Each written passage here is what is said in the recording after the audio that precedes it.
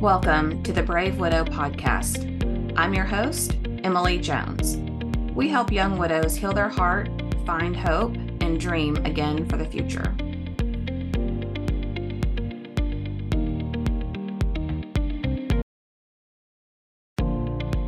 All right, everyone. Hi, this is Emily. I am so excited that you decided to join us today on this panel discussion of surviving the holidays.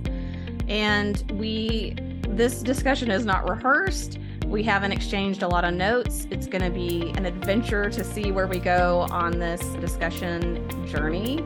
There are two main things that we really would like for you to walk away with. Number one would be some ideas and ways that you can survive the holidays personally when you're grieving a loved one. And then the second one would be ideas for ways that you can honor your loved one during the holidays. So with that, I'm going to let each of our speakers spend 1 to 2 minutes introducing themselves, sharing some of their background and what they do, and where you can find more about them. So Dr. Rausch, how about I start with you? Okay, I'm Dr. Clark Rausch, and I'm the Endowed Chair for the Performing Arts at York University in York, Nebraska, United States of America. And I keep what presence I can on Twitter and Facebook and Instagram. And you can find me there. And I try to use Instagram mainly just for inspirational things. But I respond a lot to other grieving people on Twitter. That's just my favorite platform because it's really hard to rant in the amount of characters that you get. And so I just prefer that one. And January 27th, 2020 at 3:30 p.m., I lost the Queen, my wife, Sue, to a battle with pancreatic cancer. And so I am in the process of learning to fashion a new life around that loss because you don't get over it or through it or past it or anything. You just hopefully learn how to carry it.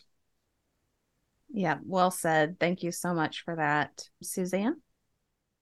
Hi, I'm Suzanne Ilvidge, and I'm based in the Peak District in the UK. So about halfway up level with Sheffield and Manchester. My husband died suddenly and unexpectedly from complications of type 2 diabetes in February 2018. So it's going to be coming up to 5 years after Christmas. I created the Widow's Handbook just over a year ago to provide, guideline is too strong a word, but to provide backup for people who are grieving, because when you're bereaved young, you've not necessarily been through that many bereavements, and you don't know how it works. You don't know. I was the first of my group of friends to have a partner die. And so the Widow's Handbook is there to provide a resource for people who are going through what I went through. You can find me on Facebook at the Widow's Handbook. I'm on Twitter at Handbook Widows.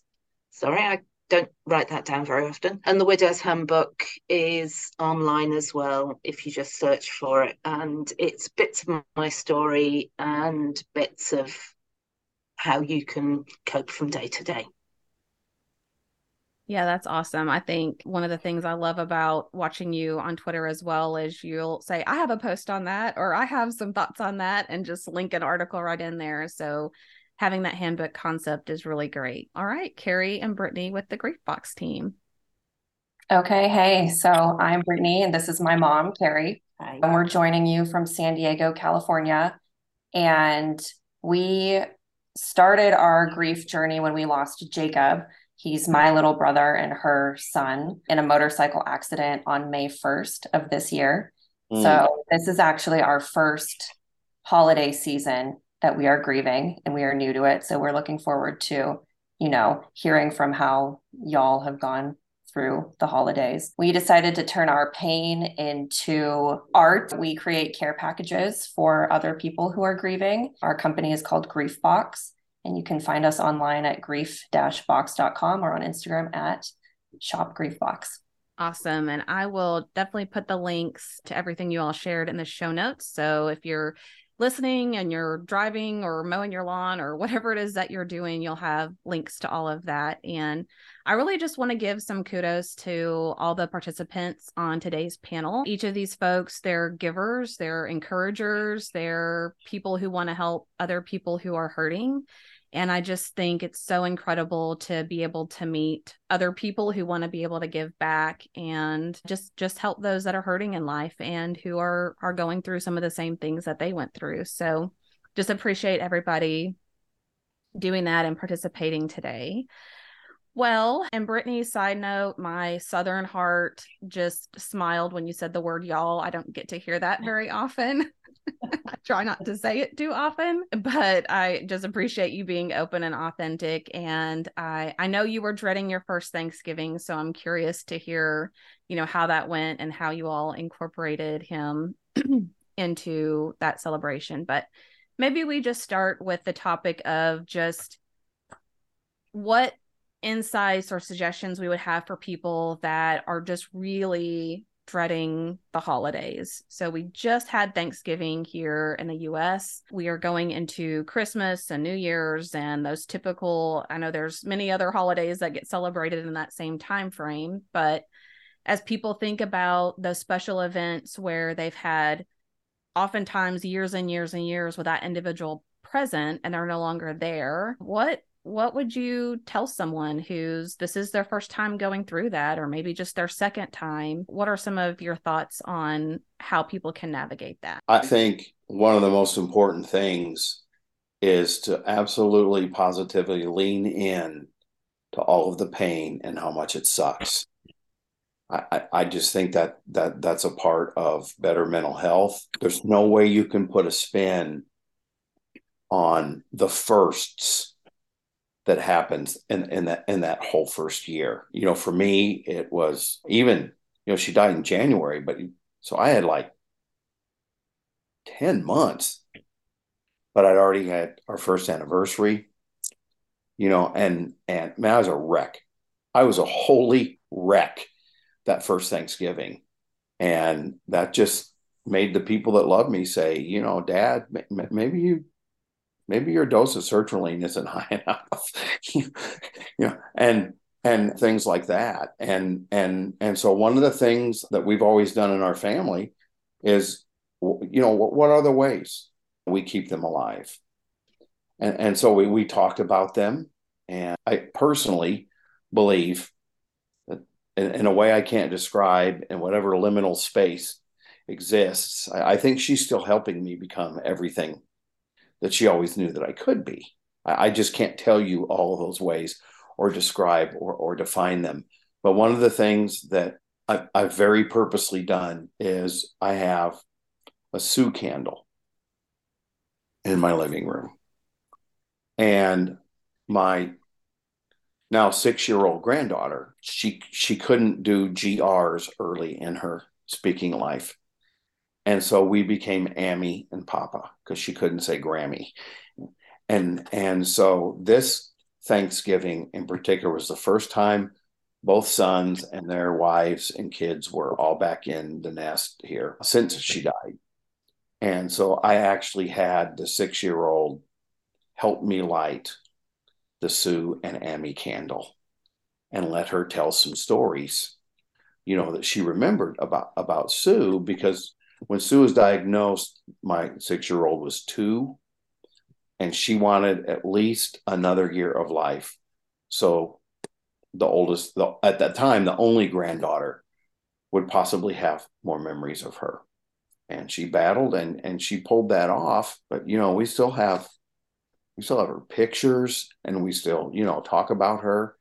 And so I think that combination of being, it's okay, to talk about these kinds of things, but it's also okay to just lean into the unbelievable hurt and pain that happens, because coming up on 3 years, and I don't know if our screen friend here today feels this coming up on 5, but in time, when you're new, you really don't want to hear this, just like I didn't, but in time, and maybe the grief box thing has helped, but if we can do anything that adds purpose to the pain, because the pain is non-negotiable. It's going to happen. And that's why I think we need to lean into it. Let the grief tsunamis do what they do, and maybe they'll pass a little bit faster. What can we learn from them? But then how can we be honest about our feelings? And then how can we learn to try to remember our people and eventually the happier memories instead of, and remembering what we had in time more than just what we've lost. Oh, yeah. I think that's so great. And I remember even that first week or two of losing my husband, Nathan, I thought, if nothing good comes out of this, or there's no purpose to me being able to help someone else, it would just feel like such a waste for me to have gone through all of that and what would be to come and not have a way of giving back or being able to help someone else go through that. Suzanne, did you want to add some of your thoughts too? Yeah, and one of the things that I did is I actually made a tradition of not having a tradition. I mixed up Christmas totally. So the first year I spent just very, very quietly, spent the afternoon with a couple of friends in my village who were friends of Tim's as well. And it was just very quiet, very low key. I could arrive when I wanted to, I could leave when I wanted to. The next year, I took myself off to a shepherd's hut in the Lake District in a very rural area. And it was just me, a pile of books on my Kindle, some wood for the wood burner, food, some drinks, and just had a really, really chilled out Christmas.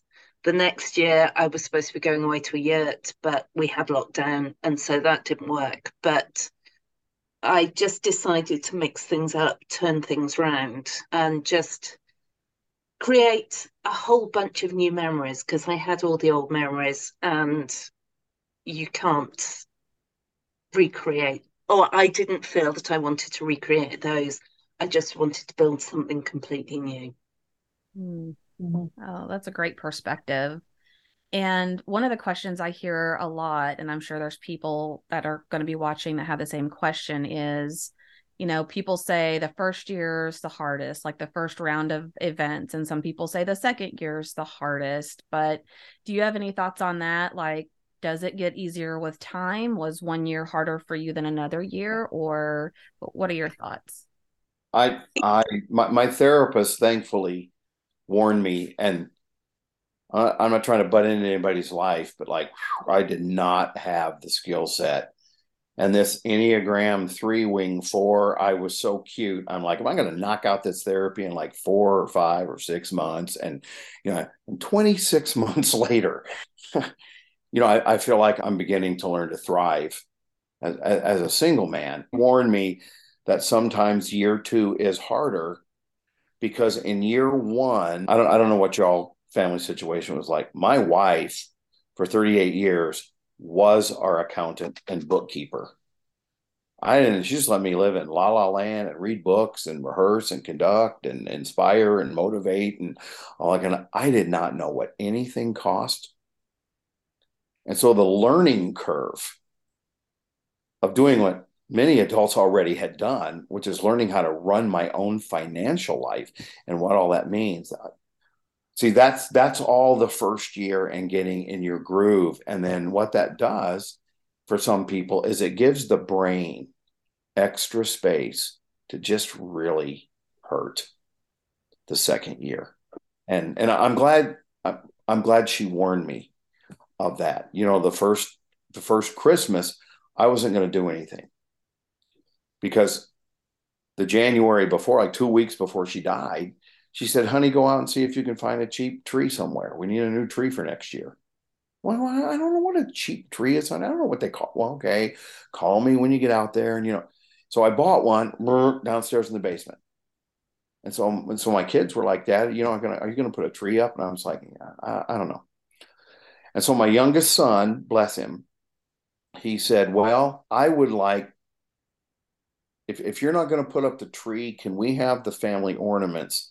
Because I would like to tell my daughter the stories that Mom always used to tell us when we hung them. And so I decided, okay, get over yourself, put up the tree. It's not just about you, it's about more. They've all lost, and so I did. And I'm telling you, I completely broke down and lost it when I pulled that tree out, because it was supposed to be our first tree, not mine. And so yeah, I think in the second year, even though some of it was harder, I did begin to feel more smiles in my memories than kind of stuff. And I will say, just for anybody who's listening, I know I'm a choir director, and I've lived my whole life in the creative world, and that's how I deal with everything. And so all of a sudden, I found myself writing. And I wrote over 60 what I call creative grief writings, trying to capture all the moods and phases of my grief journey. And I think I'm now up to 3 therapists who have said, you have got to get those things published. And so I'm working on that in some way, shape, or form. But I think that is, I didn't set out to get them published. I was just trying to make sense of Clark and what he was going through. And whatever your creative venue is, or if it isn't, you don't think you have one, you do, you may just not have used those creativity muscles in a while. I would encourage you to pour some of your grief into that. What can you make? What can you do? There is something you can do besides just let it all happen to you. Yeah. Yeah, those are that's a lot of good pointers in there. And I can't remember if it's left brain or right brain, whatever side of your brain is connected with creativity is also connected with emotions. And that's why people tend to do like craft groups or writing groups or, coloring for therapy, but just anything that's creative and has that outlet that helps you process some of those emotions and feelings that you don't normally would think about are necessarily associated with that. Suzanne, did you feel like future years got any easier for you, or has it been about the same, or what does that look like? I've written an article about this. It's different. I'd say it's different rather than it's easier or harder. The first year, it's fresh, it's raw. The second year, you're in less shock. So things feel different. But as Clark said, some of the smiles do come back. So, yeah, I'd say that the balance is different. How it feels is different. And also, as I always say, everybody's grief is different as well. So Yeah. different people are different in different years. Overall, things do get better. And they get different because one of the things I was told about grief very early on is you lose your past, your present, and your future. So you're grieving who you were together, you're grieving who you are now, and you're grieving what you would have done together. And that was Christmases and holidays and things like that. And so I'm now a new me, and I'm now a very different me. I'm not the me I was before, and I'm happy with who I am. Yes. But sometimes you think, yeah, but that's not who I was going to be. But you create a new you. Yes. Yeah, I think that's a beautiful way of putting it. And I hate telling people, oh, the second year will be worse or a future year is going to be worse, because in that first year you think, I feel like I want to die. Like, how could it possibly be any worse than this? So I do try to tell people, even though I'm still in my second year, that it for me, it was more crisis management the first year and Absolutely. just like following the motions. And the second year is more, oh, this isn't a nightmare. It's just real now. And so you're trying to rebuild what your new normal looks like. And like you mentioned, getting comfortable with, who do I want to be? Do I still have the same goals, the same hobbies, the same dreams? Especially if it's a spouse, there's so much of your identity tied up in that person and who you are together that changes some of those things. Some of the tips that I try to give for people of surviving the holidays is first of all, to just give yourself grace.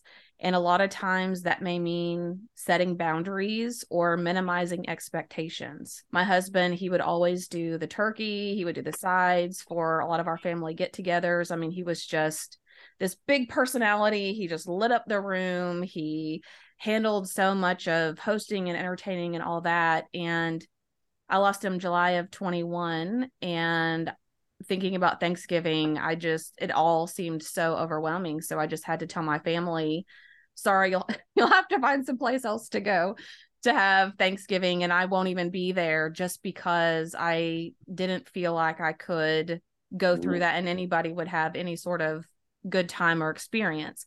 Now, we still did something as a family, and we did something, even I hosted a little bit more for Christmas.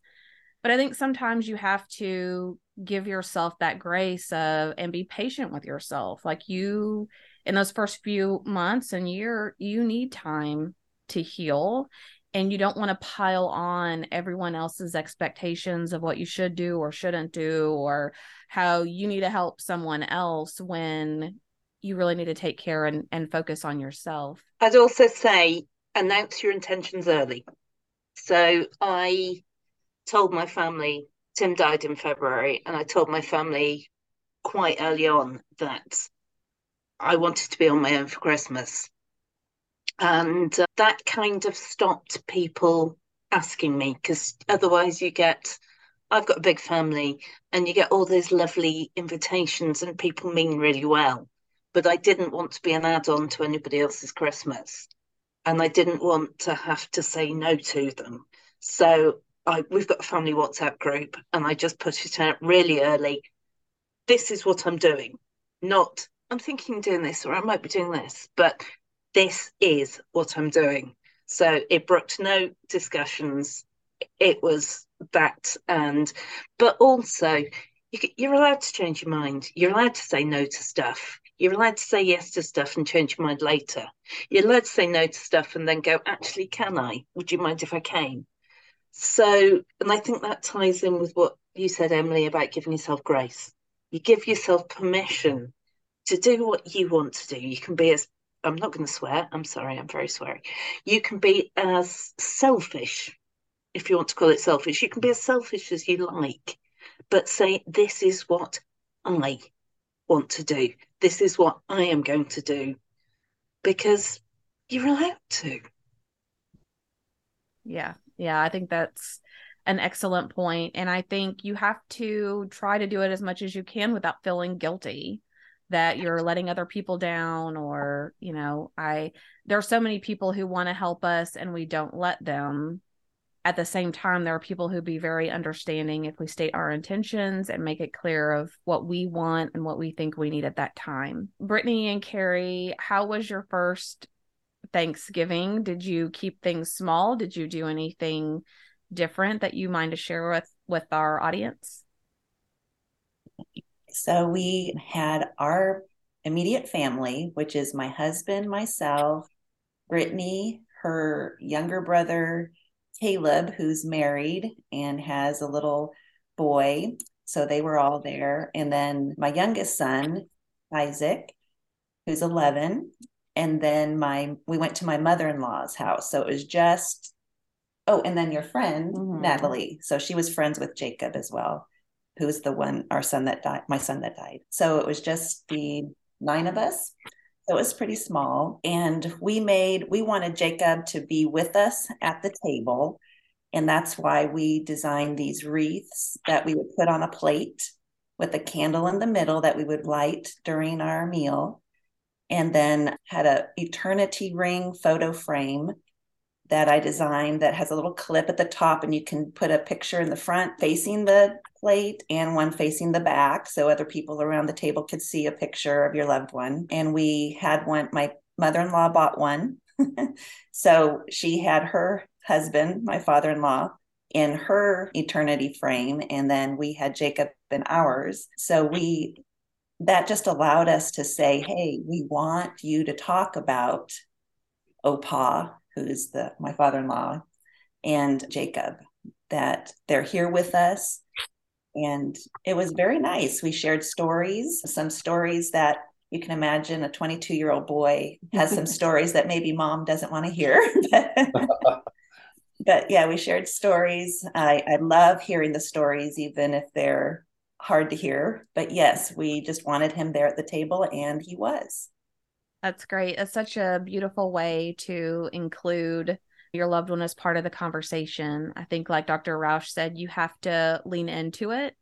So you don't want to make the holidays or the dinners something where it's the elephant in the room, right? Like, we don't want to bring that person up. We don't want to talk about it. It's going to make their person sad. It's just going to bring down the whole holiday. Like, just embrace it and talk about them like they're still here, or share some memories and stories of things that they did. And I think what you've put together with the place setting is a great way to say, we're all acknowledging that person would be here with us today if they could, and we're going to include them as part of this, but it doesn't have to be, and maybe the first few times it is, but after a certain time, it doesn't always have to be a somber, sad affair, right? It can just be a nice tribute to who they were and who they were in your life, and still be part of the family and things that you all do. So I think that's a really great idea. I know some people will reserve specifically a chair for their loved one, during the holiday, or people might actually do something specifically to recognize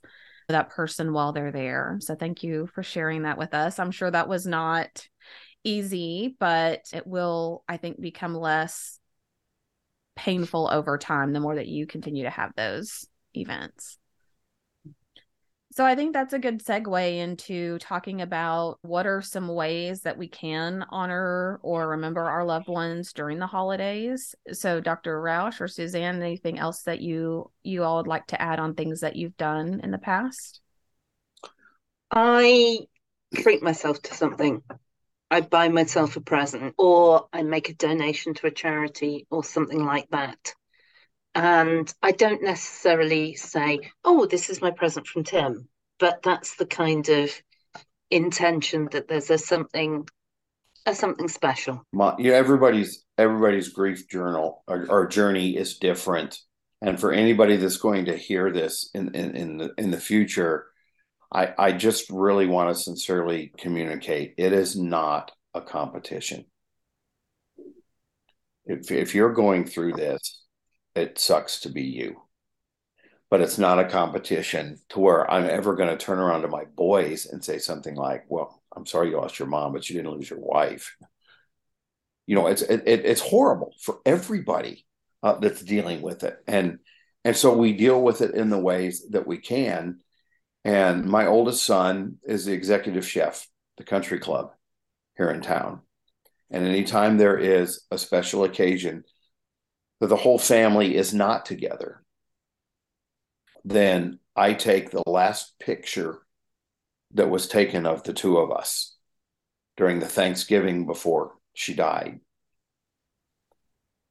And I take it to the country club, and I text my son ahead of time, and I said, I'm having dinner with mom tonight, and I want a reservation. So be sure they set a different, I want everything. I want the plate. I want the glass.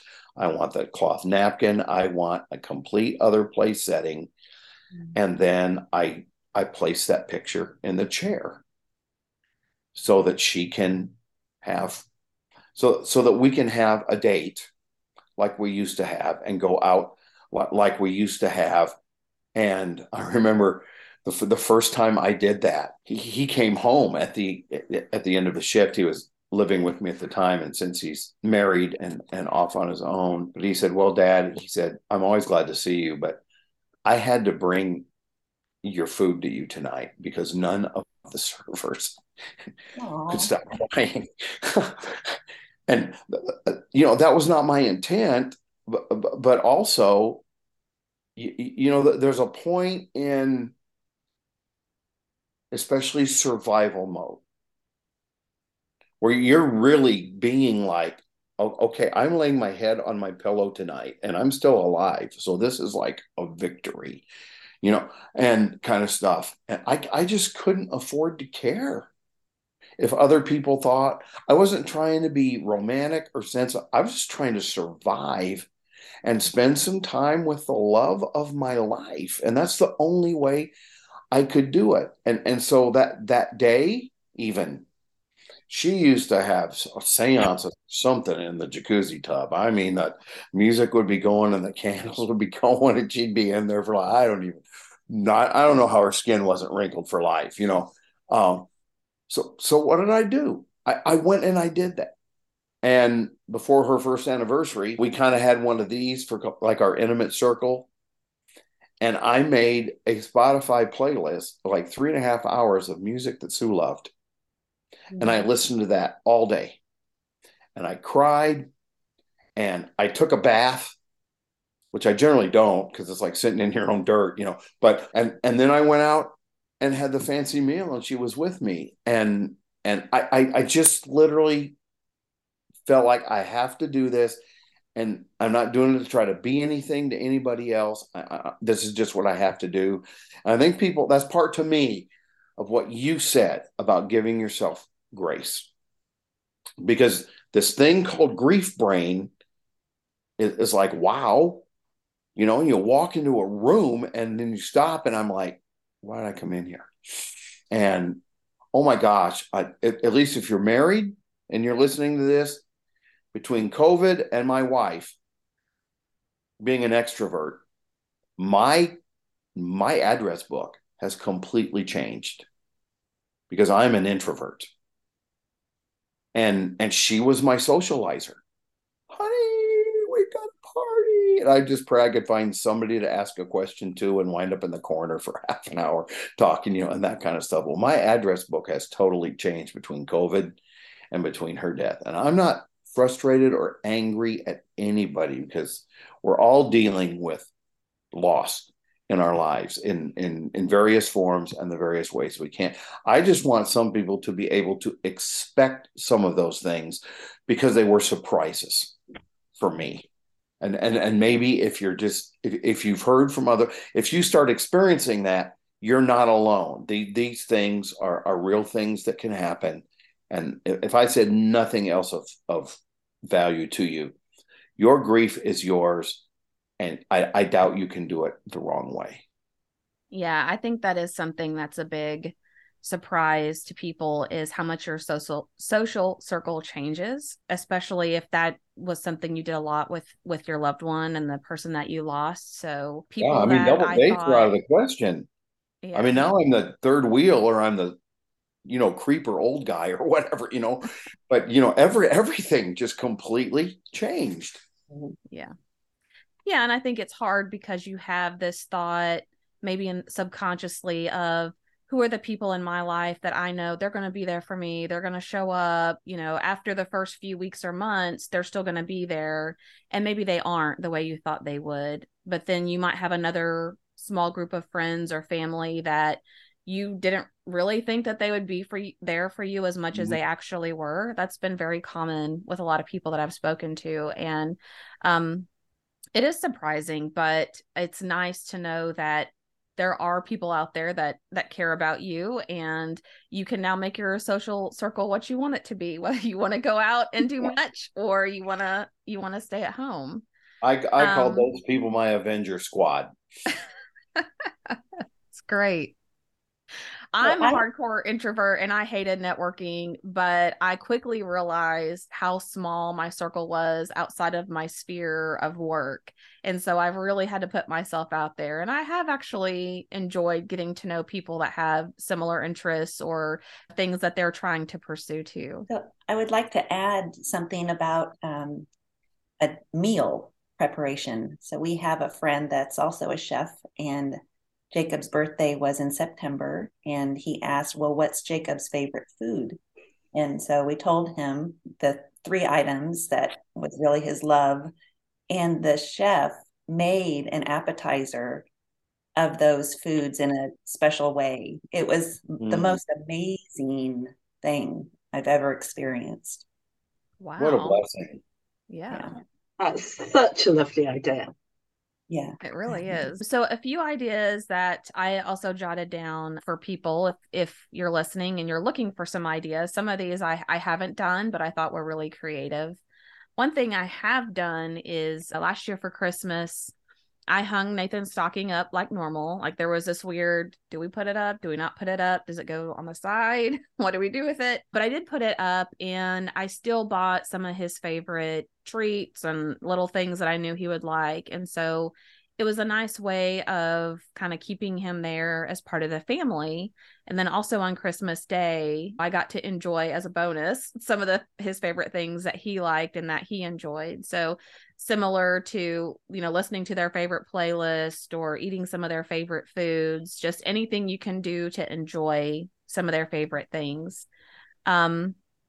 Just quickly, a few other ideas that people have had are taking some Christmas ornaments and maybe writing memories on them, or getting some that you can open and putting memories in them to hang them on the tree. Some people have created a table runner or a tablecloth with pictures of their family or favorite person and had that printed and put out on the table. I thought that was a cute idea. And some people have had a scavenger hunt when they have family over or kids over, and they hide memories all around the house and have the kids go hunt them down and then just read them when they're all together. And lastly, some people have created a memorial website or Facebook page, and they ask people to go on there and share some of their favorite memories about their person and then reflect on that during the holidays. So those are a few extra ideas for people out there if you're really trying to come up with something.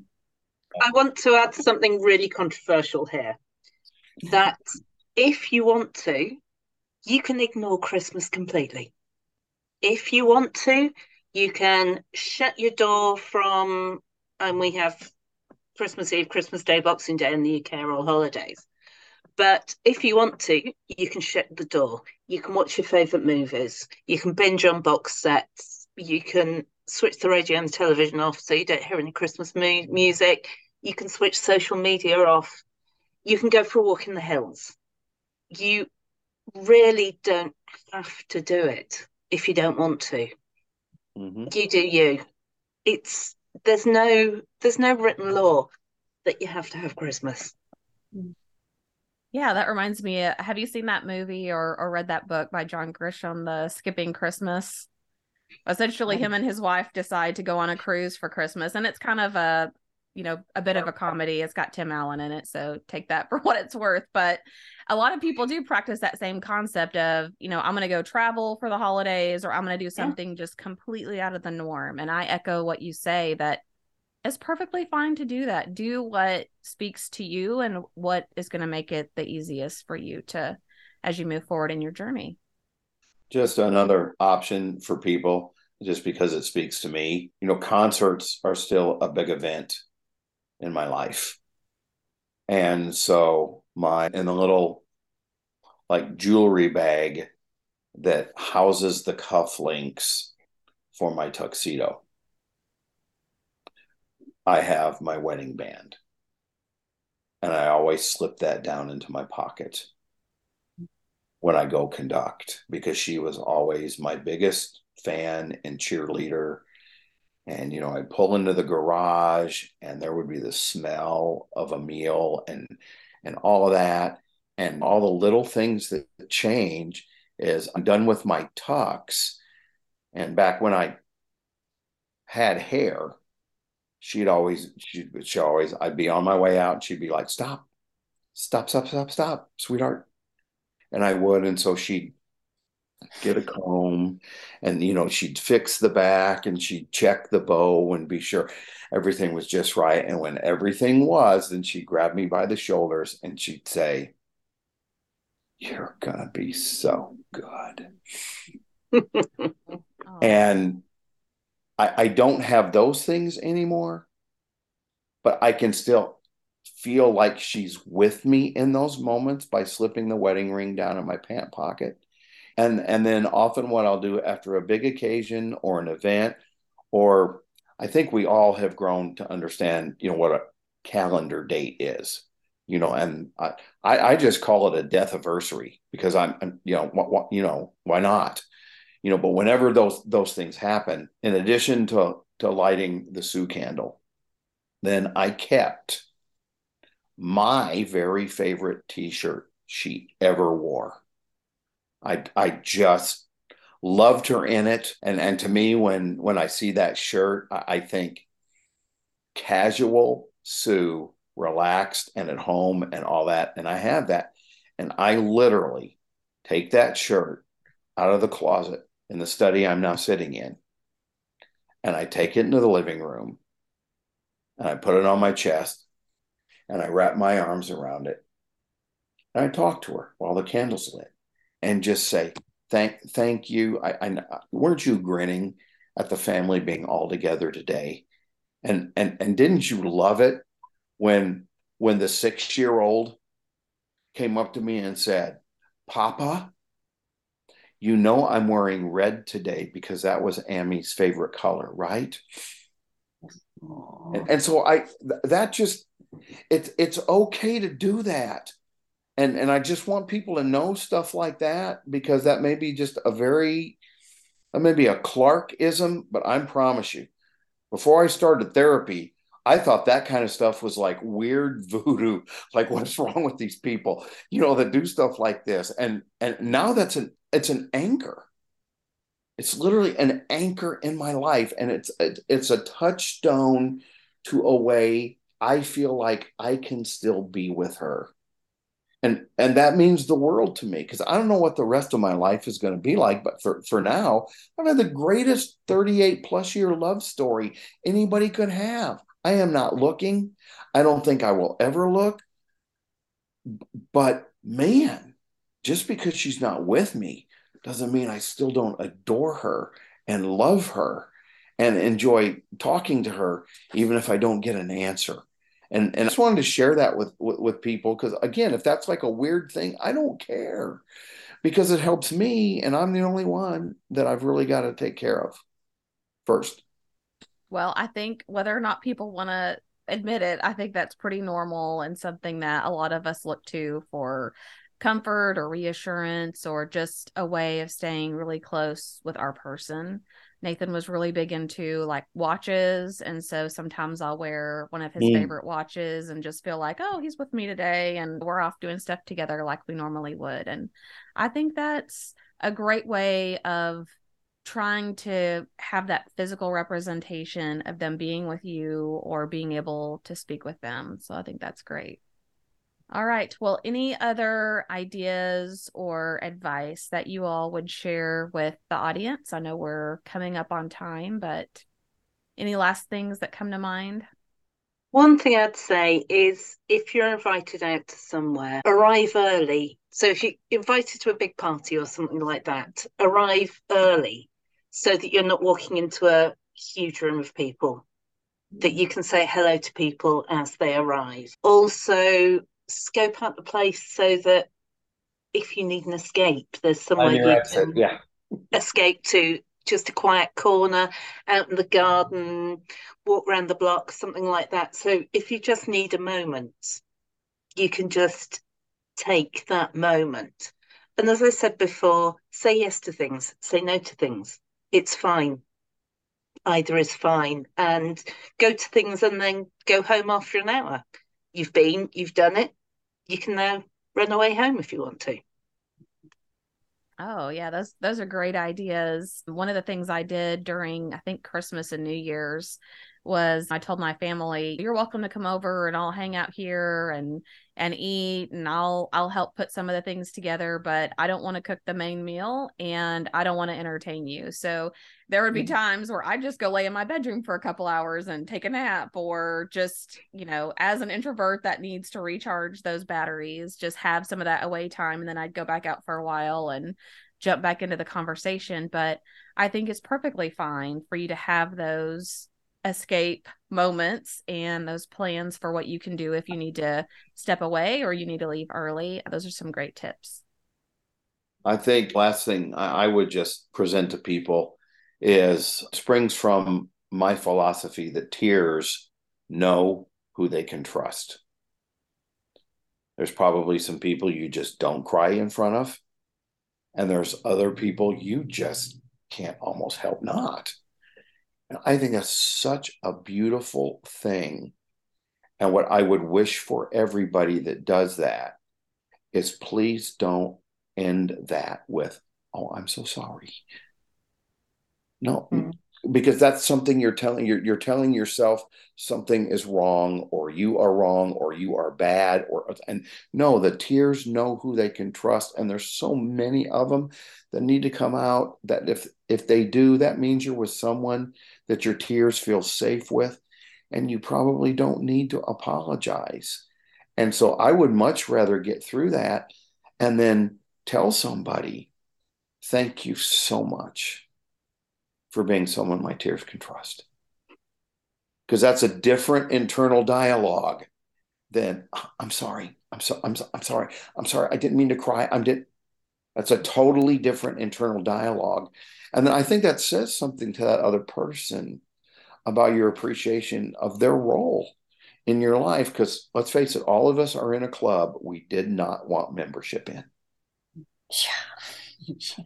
But oh my gosh, the dues keep coming and keep coming and keep coming. And so, when you can find those people that your tears are safe with, I literally think that's drops of grace. And you just need to accept that and not apologize for it, and not beat yourself up for it.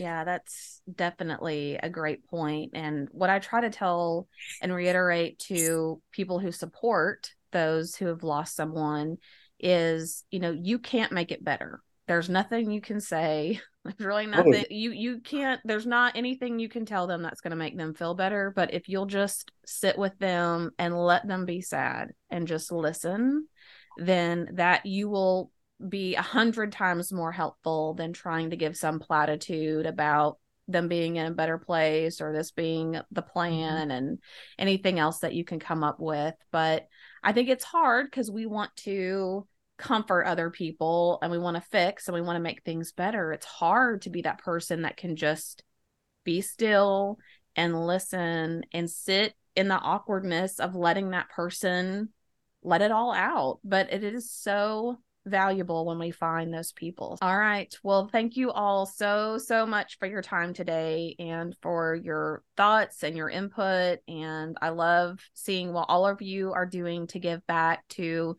people who are grieving and who have lost someone. So thank you for being givers of the world, and we'll be sharing your information with all of our listeners. Wow, what a great conversation with all of our panelists. If you're interested in learning more about them, or something they said resonated with you, or if you know somebody who could benefit from learning more about them, please go check out their social media, check out their information that they shared.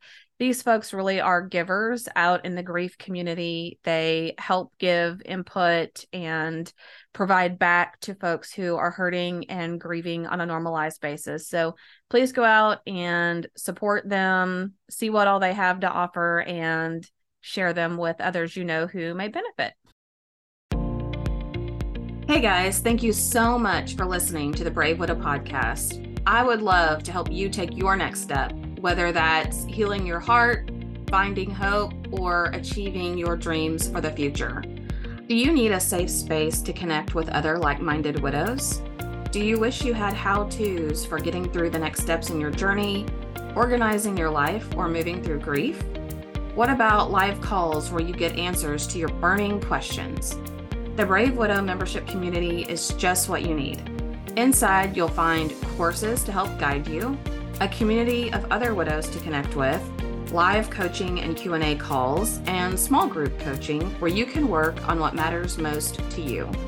Learn how to heal your heart, find hope, reclaim joy, and dream again for the future. It is possible. Head on over to bravewidow.com to learn more.